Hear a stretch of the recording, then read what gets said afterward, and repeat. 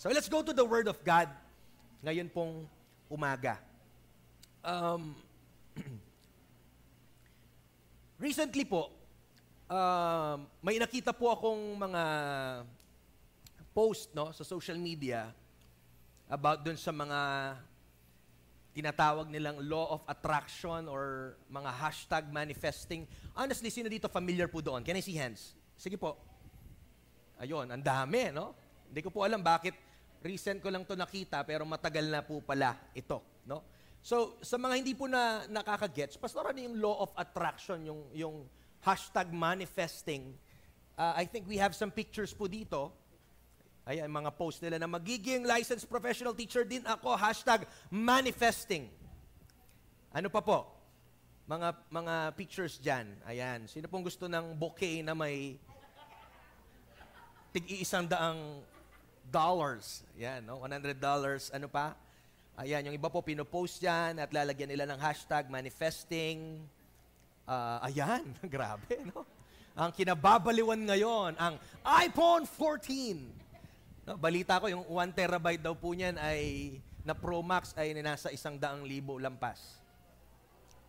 Grabe. No? Ano pa po? Ayan, mga ano yan? Pera, no?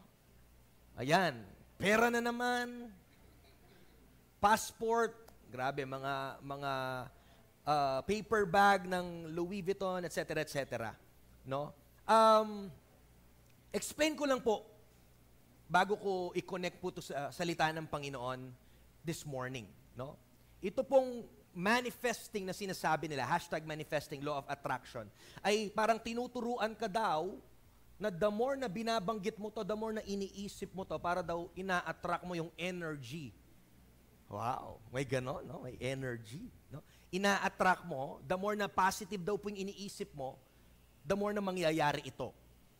And the more din po na parang negative din daw po yung laging umiikot sa isip mo, no? Ay ganon din daw po yung mararanasan mo. For example, you are praying for a job promotion at lagi mo daw itong iniisip, no?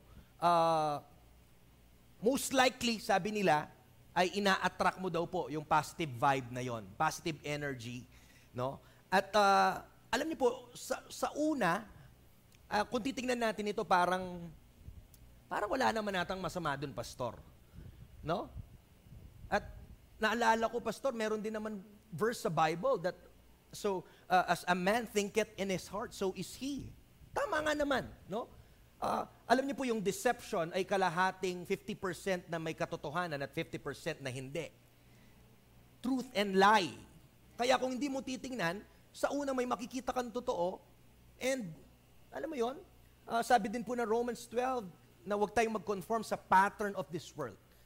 I think as a pastor, as your pastor, narito po kami to guide you na hindi lahat ng uso at hindi po lahat ng trending ay dapat sumasabay tayo.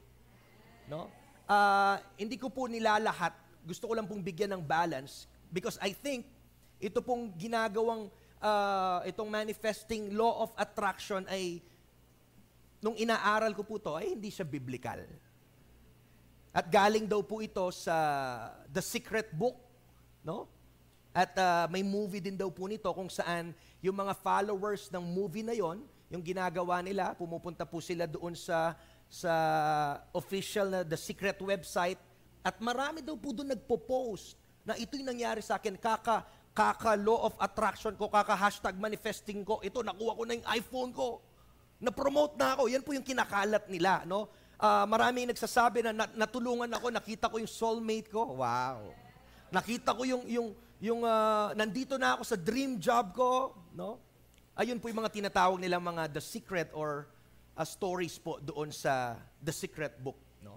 So, again, alam ko po marami tayong desire, marami tayong pinagpipray. Tama po ba? No? But again, I think ito pong entire idea po ng manifesting is centered around the self. Hindi po ibig sabihin, nakakaisip mo lamang ng positive, ay mangyayari yan sa buhay mo. Nandyan pa po ba tayo? Kaya po nasasabi ko na hindi po siya biblical. At yung tanong, pastor, kung ganon, Kasalanan ba? Pangit ba? Mali ba? Na yung isang Kristiyano ay nagpa-participate dun sa tinatawag nilang law of attraction or manifesting, no? Yung unang rason po, hindi po to yung topic natin, no? Huwag niyo pong susulat, baka first point. Pwede naman for yung unang reason po, yung manifesting is unbiblical dahil po parang it turns you into your own God. No? Instead po na manalangin ka sa Panginoon at magdepende ka sa abilidad ng Diyos na mapangyari yung mga pinangako niya, parang nilalagay mo sa sarili mong kamay ngayon. Ano pa po? No? Secondly, yung manifesting po, it causes the individual to try to manipulate yung mga events para sa kanilang sariling desired na outcomes. Nandiyan rin po yung manifestation. Minsan, hindi tayo nagiging aware na nagiging idol na po natin siya. Wala pong masama na naghahangad tayong gumanda yung buhay natin, mabili mo to, pero kung yan na lang po at yan na lang yung laman ng kaisipan mo at puso mo, as in lahat na ng ginagawa mo, nakasentro na dyan, I think yun po ay nagiging idol na. Tama po ba? Hindi ibig sabihin yung idol dapat po yung sumasamba ka sa Diyos-Diyosan or what. Hindi po. Anything or anyone na mas higit pa po yung devotion natin doon sa bagay na yun, sa taong yun, kesa sa Diyos, ay pwede po natin consider na idol. And fourthly, yung manifestation po, it causes us to neglect God's timing. Dahil we need to understand na yung Panginoon po merong perfect na timing sa lahat ng bagay. Amen po ba? No? So, kaya po gusto kong bigyan ng balance po ito. Hindi dahil lagi mo itong iniisip, sinasabi, pinopost. Unang-una po, medyo off sa atin. Again, bilang pong Kristiyano, hindi dapat natin ginagamit din yung social media para po i-post doon kung anong mga pangangailangan natin. I think I need to say this. Hindi po yung social media yung tamang channel or platform para po i-post natin at magparamdam tayo sa mga needs natin. You don't need to post it. Why? Di ba sabi ng Bible, your Father already knows what you need? Come on.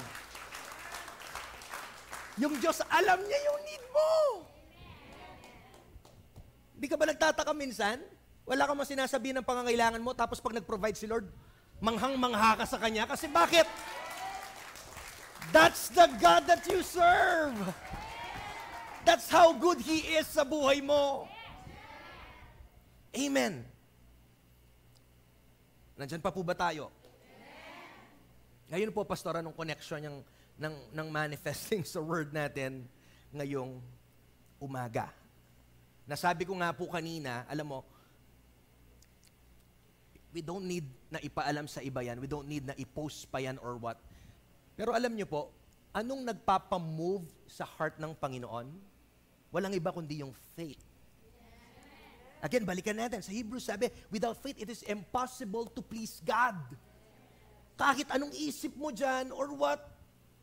Pero kung gusto mong kunin yan, mag-strive ka sa sarili mong lakas, na wala kang pananampalataya, wala rin pong mangyayari dyan. Tama po ba? Ito pong, alam ko po, marami na tayong narinig na topic about faith. Nakapag-series na tayo dyan ilang beses. Pero ito po yung word na binababa ng Panginoon sa atin ngayong umaga. Because I believe, kakausapin po tayo ni Lord ngayong umaga, corporately as the Rock City Church, kasi alam ko po, alam nyo, na marami pa po tayong pinagpipray at matagal na ilang years na nating hinihintay yung mga fulfillment ng promises ni Lord sa ating church. And it takes a united church. Listen, come on. Kailangan po, united tayo. Ibig sabihin, isa yung pananampalataya natin. Gusto ng Panginoon, wala sa ating magdududa, walang magwe-waver, wala sa atin na minsan maniniwala, minsan hindi. Kaya ko po ito sinasabi, gusto ni Lord maging solid yung faith natin.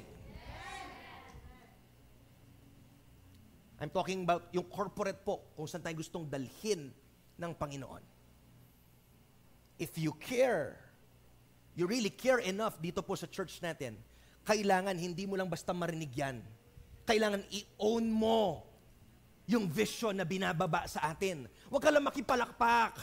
Huwag ka lang makisigaw-sigaw. Kung tinuturing mo tong bahay mo, kailangan alam mo kung saan tayo dinadala ng Panginoon. At come on, ayaw natin na ma-delay tayo because of disobedience at ma-delay tayo dahil ayaw mo lang maniwala. Ayaw natin yon. Na ma-delay tayo kasi, alam mo yon, gusto nang ibuhos ng Panginoon yung promise niya, and yet tayo, nandun pa tayo, ang tagal natin maniwala, hanggang ngayon nagdududa tayo, mangyayari kaya? Tagal na natin pinagpe-pray, nalilipat tayo, saan kaya pa ay dadali ng Panginoon, mangyayari kaya? Ako balo? Di ko alam kung totoo, di ko alam. Malay mo, malay ko, malay natin. We need to have, isa po yung dapat na faith po natin. Corporately, ganun din po. Individually, may mga hinihintay din kayo, may mga pinagpipray, may mga pinangako din si Lord sa family nyo, individually, salvation ng family nyo, restoration ng relationship. Di ko po alam ano yung mga matagal nyo nang hinihintay kay Lord. Pero this morning, gusto po tayo magkaroon ng faith ng Panginoon na mula po dun sa promise niya, hanggang po dun sa manifestation ng promise niya, hindi po dapat tayo mag-waver. Tingnan mo yung katabi mo, sabi mo, huwag kang mag-waver. At ito po yung gusto kong basahin natin this morning, if you have your Bibles with you, sa Romans chapter 4, verses 18 to 21.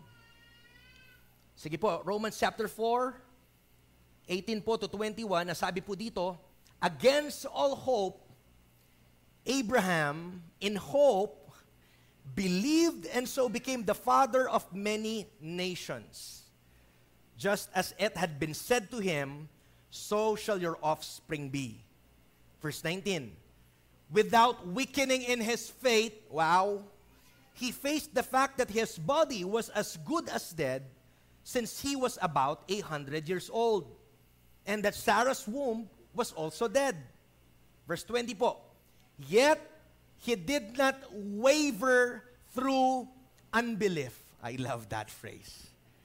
He did not waver through unbelief regarding the promise of God, but was strengthened in his faith and gave glory to God. Last verse, being fully persuaded, hallelujah, ang gaganda po, ang dami nating makukuwang mga keywords pa lang, dito pa lang sa verse. Tanungin mo yung katabi mo, sabihin mo, fully persuaded ka ba sa mga pangako ni Lord sa buhay mo? Come on, sige po, kausapin mo yung katabi nyo. Fully persuaded ka ba sa pangako ni Lord sa Darak City Church? Pag sinabi pong fully persuaded, walang second thoughts. Merong single-mindedness. Dahil sabi po sa Book of James, na yung taong double-minded ay hindi pagpapalain ng Panginoon at hindi siya makakatanggap. He will not receive anything because siya po ay paiba-iba. Parang ba daw alon? Nandyan po ba tayo? Being fully persuaded that God had power to do what He had promised. So this morning po, let's feast on this word. Gusto ko pong bigyan ng title to Unwavering Faith. I don't know nasan ka sa journey mo sa Panginoon, family, individually, corporately, but I believe this is God's word for us this morning na gusto niya po tayong i-encourage once again. Hindi ko alam kung matagal na yung pinagpe-pray mo. Hindi ko alam kung nasaan ka na sa journey mo, nanghihina ka ba right now? Nasa kalagitnaan ka ng pagdududa? But come on, church. Sabi ni Lord, ito yung oras at panahon na hindi kayo dapat nagwe-waver sa inyong pananampalataya. Ito yung oras at panahon na tumayo ka ulit, higpitan mo yung sintas ng sapatos mo at tumakbo ka ulit kasi yung nangako sa atin ay tapat at ang pangalan niya ay si Jesus. Come on. He who promised us is faithful. Tama po ba? Tapat po yung Panginoon. Unwavering faith. Kung titingnan po natin yung Bible natin, no? Mula po sa start po ng Romans chapter 4, makita po natin dito na kinwento, no, ni Apostol Pablo at ginamit niya po yung kwento ni Abraham as the supreme illustration po kung paano po yung isang tao ay na-justify. When we say justified, paano po siya na-declare righteous before a holy God. No? At makikita po dyan kung babasahin nyo, na sinabi po just sa Romans 4 that Abraham was justified by grace through faith. And Abraham po, all he did was what? Was believe. Siya po'y naniwala sa pangako ng Panginoon sa kanya. Pastor, ano po ba yung pangako ng Panginoon sa kanya? Ang pangako po ng Panginoon na kahit po sila'y may edad na at baog si Sarah, ang sabi po ng Diyos ay magkakaroon kayo ng seed. Sa pamamagitan mo, Abraham at Sarah, ay magkakaroon kayo ng seed, ng descendants who would possess the land of Canaan. Nandyan pa po ba tayo?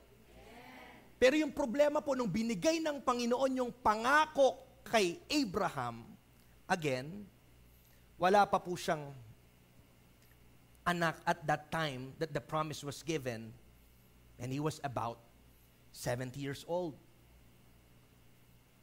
Pero po, kung magpo-progress yan, mababasa mo, no, na siya po ay nagtiwala pa rin, nanampalataya pa rin sa pangako po ng Panginoon, and it was counted to him as righteousness.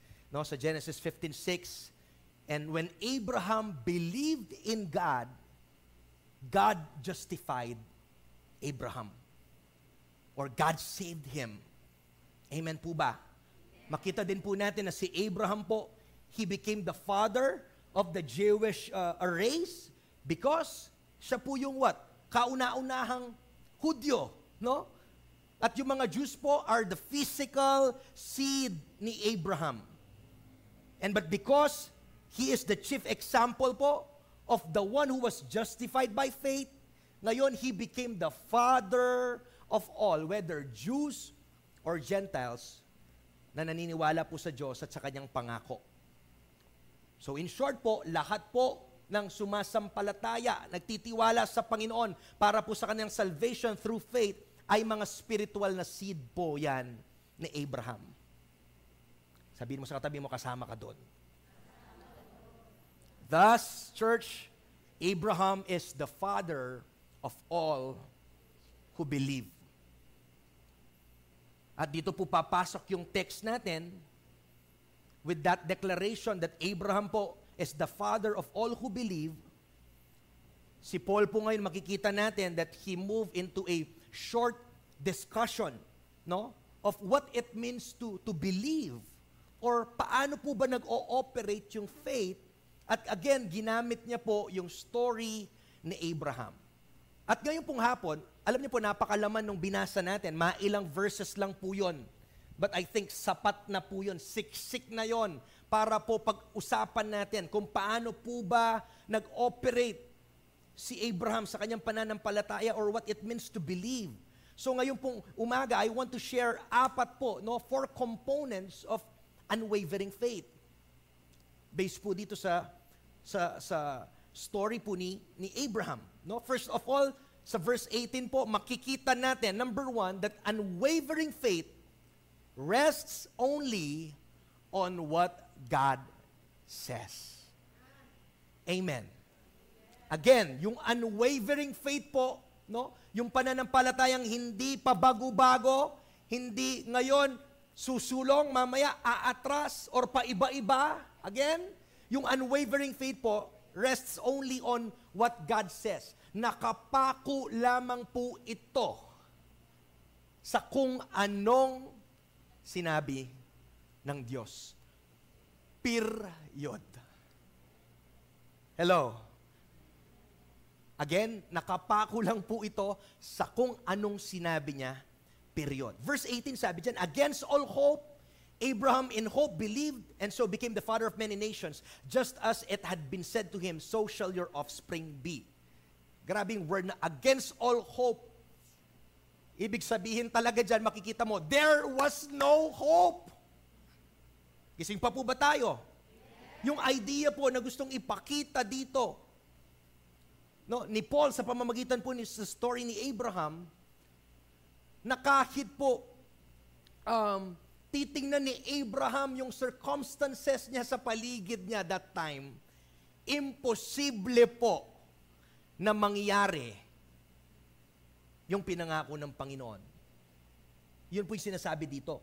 Kung titingnan niya man lang po physically yung nangyayari, even sa kanyang katawan, makikita mo na parang imposible nga ata yung pangako ng Panginoon. Pero balikan natin, binigyan ng diin ng Diyos na mapapangyari ito sa pamamagitan mo, Abraham at Sarah. Hindi ko po alam kung anong reaksyon natin pag binibigyan tayo ng pangako ng Panginoon na para sa atin ay parang napaka-imposible. Kung ikaw si Abraham or ikaw si Sarah that time na binigyan ng pangako ng Panginoon na sabi niya, Brother Lito, Sister Lourdes, sa inyo manggagaling yung mga maraming descendants. Kung paano nyo nakikita, gaano karami yung mga stars at mga buhangin na yan, ganyan din karami magiging descendants nyo. And knowing na 70 years old na nun, si Abraham at baog pa si Sarah, hindi ko alam paano po kayo magre-respond nun. Si Lord naman, nagpapatawa. Mapamiro, hey Lord. Lord, paano mangyayari? Matanda na ako. Baog pa si Sarah. Nandyan pa po ba tayo? Siguro po pare-pareho tayo ng logic. Yun po yung lalabas sa atin. Yun po yung maiisip natin. Pero po again, yung unwavering faith, it begins when you believe God to the point that you are willing to rest everything on what He says.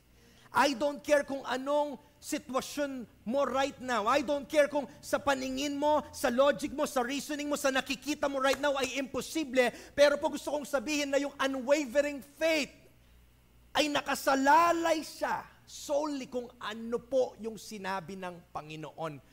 Period. Hello? Nandiyan pa po ba tayo? I think that is what pure faith, real faith is. Na kahit po may gabundok na problema dyan sa harapan mo, pag sinabi ng Panginoon na susolusyonan niya yan, gagawin niya yan based sa sinabi niya sa'yo. Come on. Tama po ba? Alam niyo po, minsan, itong topic about faith, alam ko po, yung iba sa atin, master na natin, pero minsan kulang na lang yung application. Kaya may time, narinig ko na yan, Pastor, alam ko na yung kwento ni Abraham, alam natin, pero di natin pinapractice. Baka ito nga po yung nakakalimutan natin, bakit nade-delay pa yung mga pangako ni Lord sa atin? Who knows? Our God is a wise God. Alam niya kung ano po yung ibababa niyang mensahe sa atin. Alam niya kung ano yung kailangan natin. Alam niya kung ano yung nakakalimutan po natin. At kung gusto mong i-exercise yung unwavering faith na yan, kailangan kang sumandal doon sa sinabi ng Diyos sa iyo. At hindi lang sa sinabi niya, pero kung sino siya. Dahil siya nga po ay tapat. Hindi siya tao para magsinungaling. Tama po ba? Wala nang buts, wala nang ifs. Pag may sinabi ang Panginoon, wala nang, pero Lord, pero, kasi, ano ba, tulungan niyo po ako. Sana, baka, may sinabi na si Lord na pangako sa'yo, pero ito ang ingay nito eh. Sino po naniniwala minsan ng ingay nito? Ang daming sinasabi nito. Kahit malinaw na yung sinabi ng Diyos. Kasi minsan ganito po tayo mag-isip eh.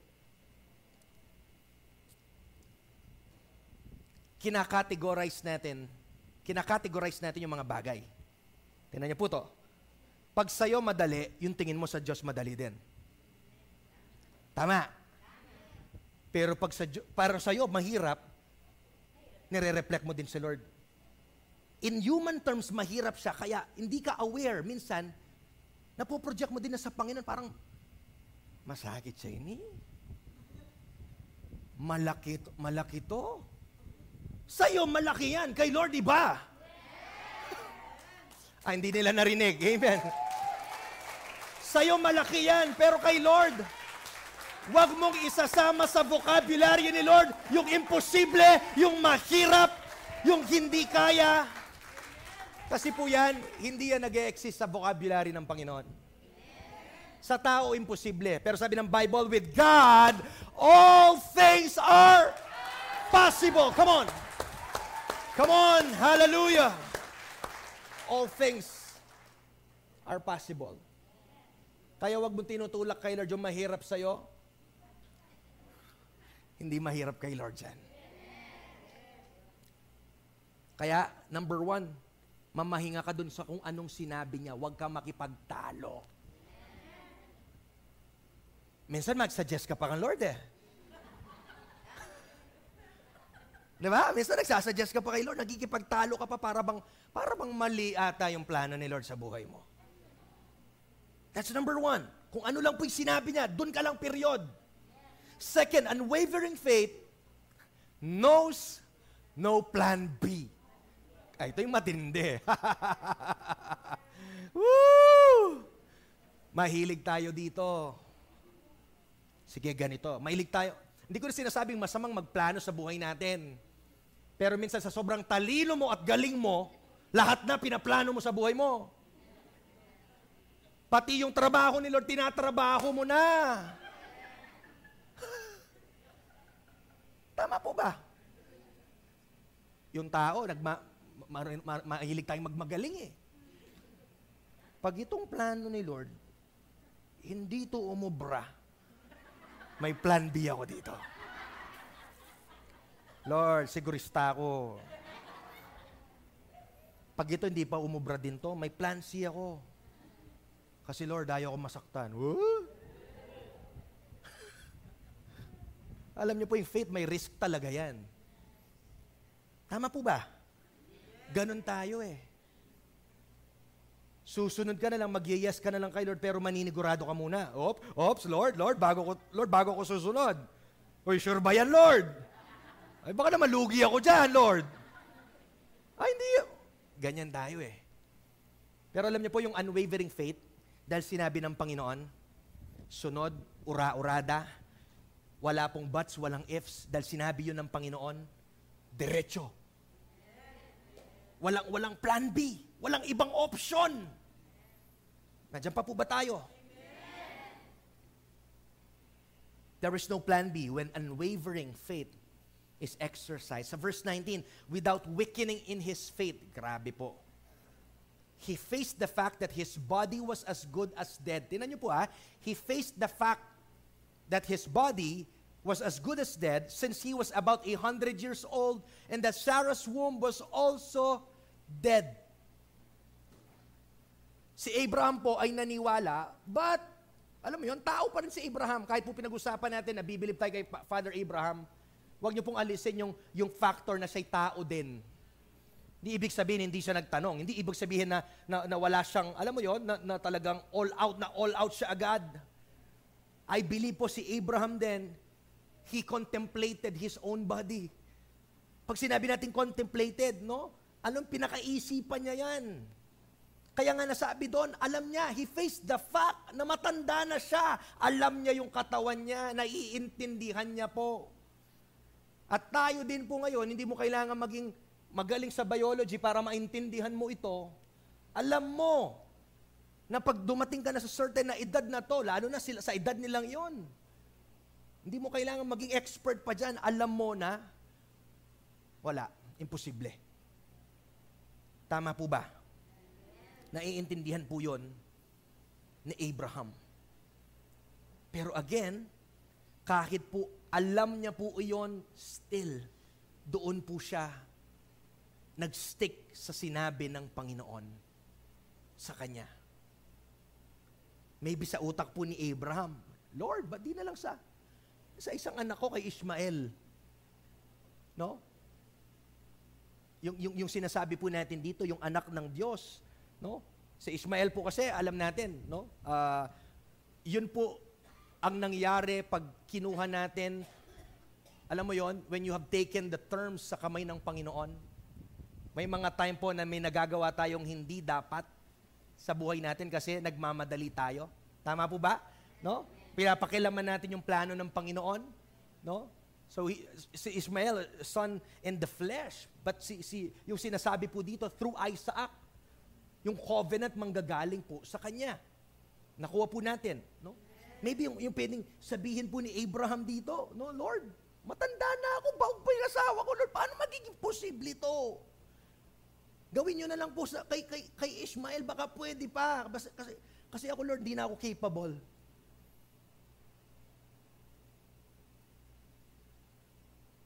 Pero again, balikan natin. Sabi ng Panginoon, sa pamamagitan mo, Abraham at Sarah. Kailangan po nating maniwala paulit-ulit at paulit-ulit din po nating isuko kung ano man po yung sinasabi nito. Sabi ko nga kanina, ito maingay ito eh. Lahat na lang ng masasabi nito, sasabihin niya. Lahat ng logic at reasoning, sasabihin po nito. So he contemplated this. Naiintindihan po ni Abraham na nandun na sila sa point na hindi na po posible for them to bear a child. Pero kahit po na-realize niya lahat yon, still, nag-cling po siya sa sinabi sa kanya ng Panginoon. I think po dito din pumapasok, minsan, ganito po tayo. Ito yung sinabi ng Panginoon, pero ang dali sa atin na i-consider. Si Abraham, kinonsider niya rin yung kanyang katawan at saka yung asawa niya. Tama po ba? Ito yung problema natin minsan, mas kino-consider pa natin yung mga external factors. Bakit hindi pwede? Instead of i-consider natin yung word ni Lord, bakit niya nasabing posible ito? Tama po ba? Minsan kino-consider mo, kasi, Lord, ito lang yung sweldo ko. Lord, paano ko mababayaran to? Yan, kino-consider mo na lahat. Yung nakakalungkot bandang huli, hindi mo kino-consider yung sinabi ng Panginoon sa'yo. Hello? Pag po dumating na yan, kailangan tayo mag-decide. Pag nandyan ka sa valley na yan, kailangan mo mag-decide. Maniniwala ba ako sa Diyos? Listen. Or maniniwala ako sa nakikita ko? Will I walk by faith or by sight? Yan na po yung challenge. Lagi natin nung kinakanta, I'm not gonna live by what I see. Alam mo yan eh, nothing is impossible. Yes, Lord, by faith, by faith, by faith. Tama po ba? Pero po dahil sinabi ng Diyos, listen, God said it, that settles it, and we should believe it. Dahil sinabi ng Diyos, that settles it. Dapat po magkaroon tayo ng ganitong klase ng attitude. Dahil sinabi niya, huwag ka na alam mo yon? Or ayusin ko po yung sinabi ko. No? Normal naman po na minsan nakikipagtalastasan tayo sa Panginoon. Pero alam niyo po, yung panalangin ko, bandang huli, sana mauwi pa rin po yan na natapos yung kwento mo, nagtitiwala ka pa rin sa Panginoon. Amen? Hindi pa rin yung kalooban mo yung masusunod, pero yung kalooban pa rin po ng Panginoon. So yung unwavering faith, nagre-realize sa sinasabi ng Panginoon. Pangalawa po, yung unwavering faith is what? Wala siyang plan B. Pangatlo po, yung unwavering faith na makita natin dun sa story ni Abraham, it is plugged into God's power, not into man's. Hindi po yan nakadepende sa tao, pero sa kapangyarihan po ng Panginoon. Alam niyo po ba something happens pag na-activate yung faith natin iyon sa Panginoon? Pag natap mo yung power ng Panginoon sa pamamagitan ng faith mo, it gives us an ability that we don't have of ourselves. Sabi nga po ni Ephesians 3:16-17a, I pray that out of His glorious riches, He may strengthen you, listen, with power, say that with me, power. Sabi dyan, through His Spirit in your inner being, verse 17, so that Christ may dwell in your hearts through faith. Tama po ba? Through faith. So makita natin, it is by your faith that you enact the power of God that is within you. Sa pamamagitan ng iyong pananampalataya, you enact the power of God that is within you. Pwede pong sabihin natin na, Lord, I understand there is nothing that I can do sa sitwasyong ito. But naniniwala ko, Lord, I believe you can and I believe that you will because you said that you would. Lord, napaka-helpless ko sa sitwasyong to. Hindi ko kaya to, pero Lord, naniniwala ko kaya mo to kasi sinabi mo na gagawin mo ito. At ito po yung time that we need to decide to act upon what God has said sa ating mga buhay. Alam ko po, it's easier said than done. Madaling sabihin, pero napaka-challenging gawin. Hindi po to overtime. Alam mo yon? Kaya po itong topic about faith, I believe, timeless po to eh. Kasi sa journey natin, may time na iniisip mo na pagtagumpayan mo na to, pero from glory to glory, inaangat, binabago ka ng Panginoon. May time na kala mo okay ka na, pero gusto ka pang i-level up ng Panginoon. I-level up, talagang lumalalim ka ng lumalalim. Dapat po tayo bilang anak niya, bilang mananampalataya, palalim tayo ng palalim, patindi ng patindi, yung pananampalataya po natin. Hindi habang tumatagal, bumababaw. Hindi habang tumatagal, mas lalo ka nagdududa. Hindi po tayo tinawag ng Panginoon sa ganong journey. We are called to progress, to move forward.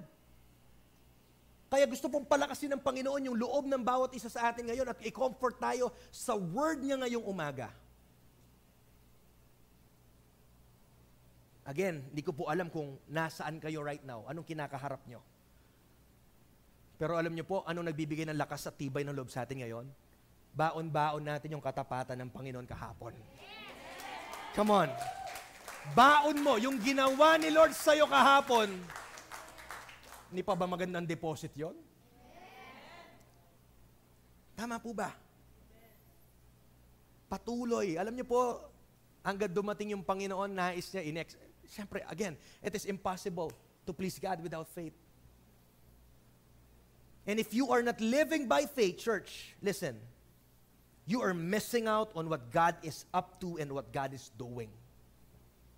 Alam niyo po ba, marami tayong pwedeng ma-miss pag tayo po hindi lumalakad ng may pananampalataya? Hallelujah! Imagine mo kung si Peter tinawag ng Panginoon at wala siyang pananampalataya, di na-miss niya yung opportunity makalakad siya dun sa tubig. I believe may mga supernatural din po na mga bagay na hinanda yung Panginoon sa atin.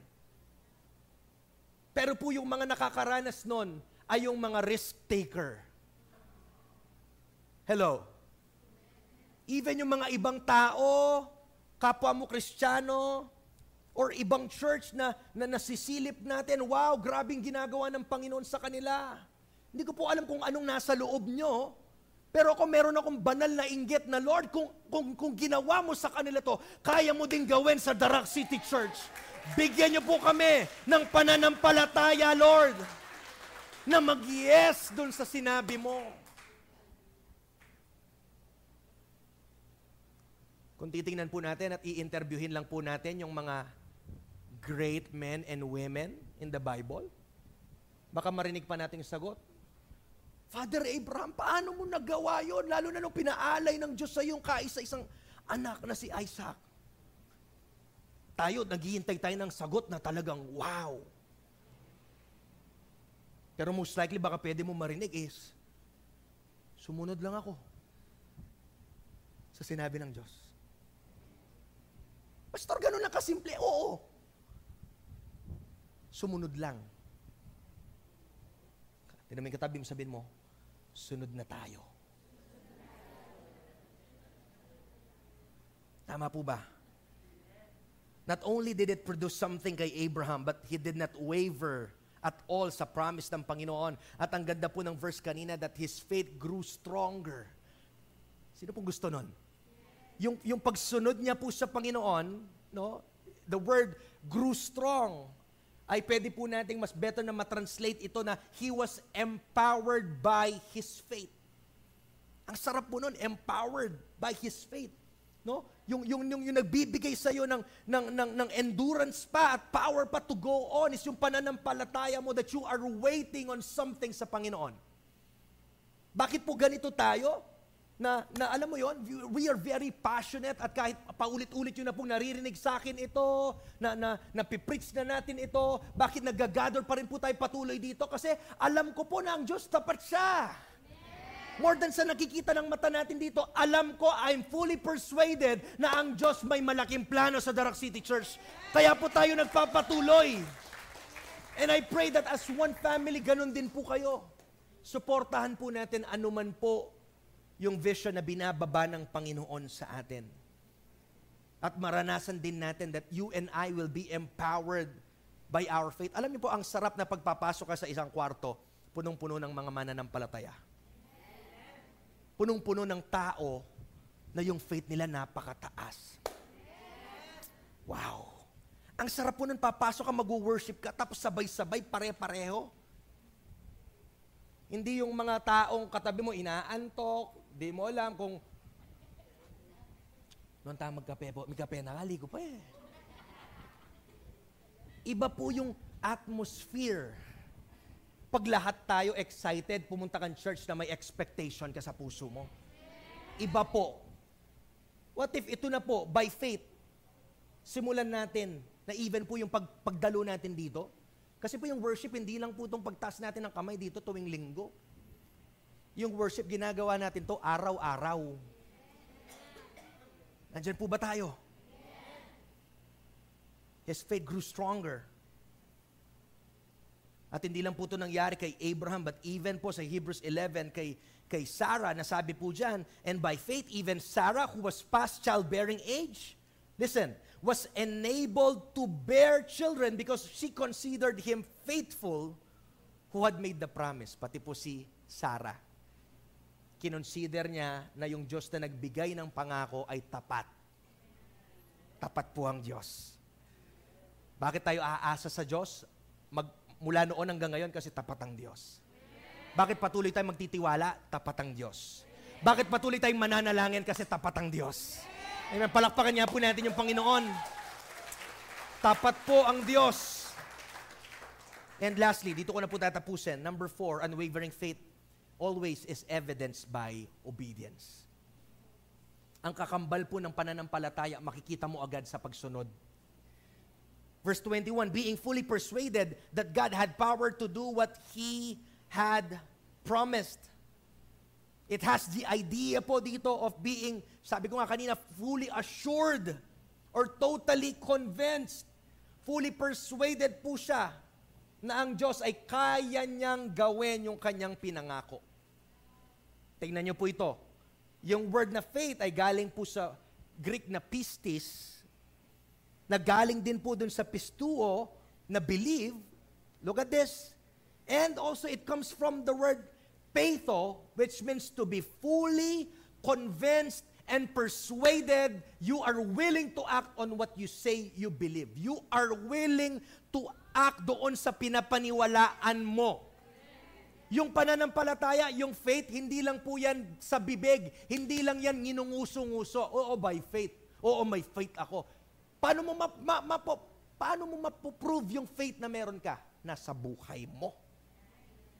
Makikita, masasalamin sa buhay mo kung meron kang ang pananampalataya kasi convinced ka, persuaded ka, at willing kang sumunod sa pinapagawa ng Panginoon at willing kang sumunod dun sa dinedeklara mo.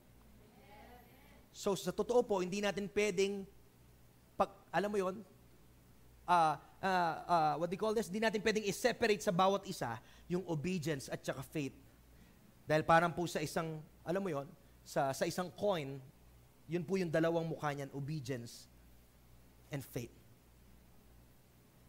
Sana po kakitaan tayo ngayon as I end, na yung buhay natin ay kakitaan po ng pagsunod sa Diyos.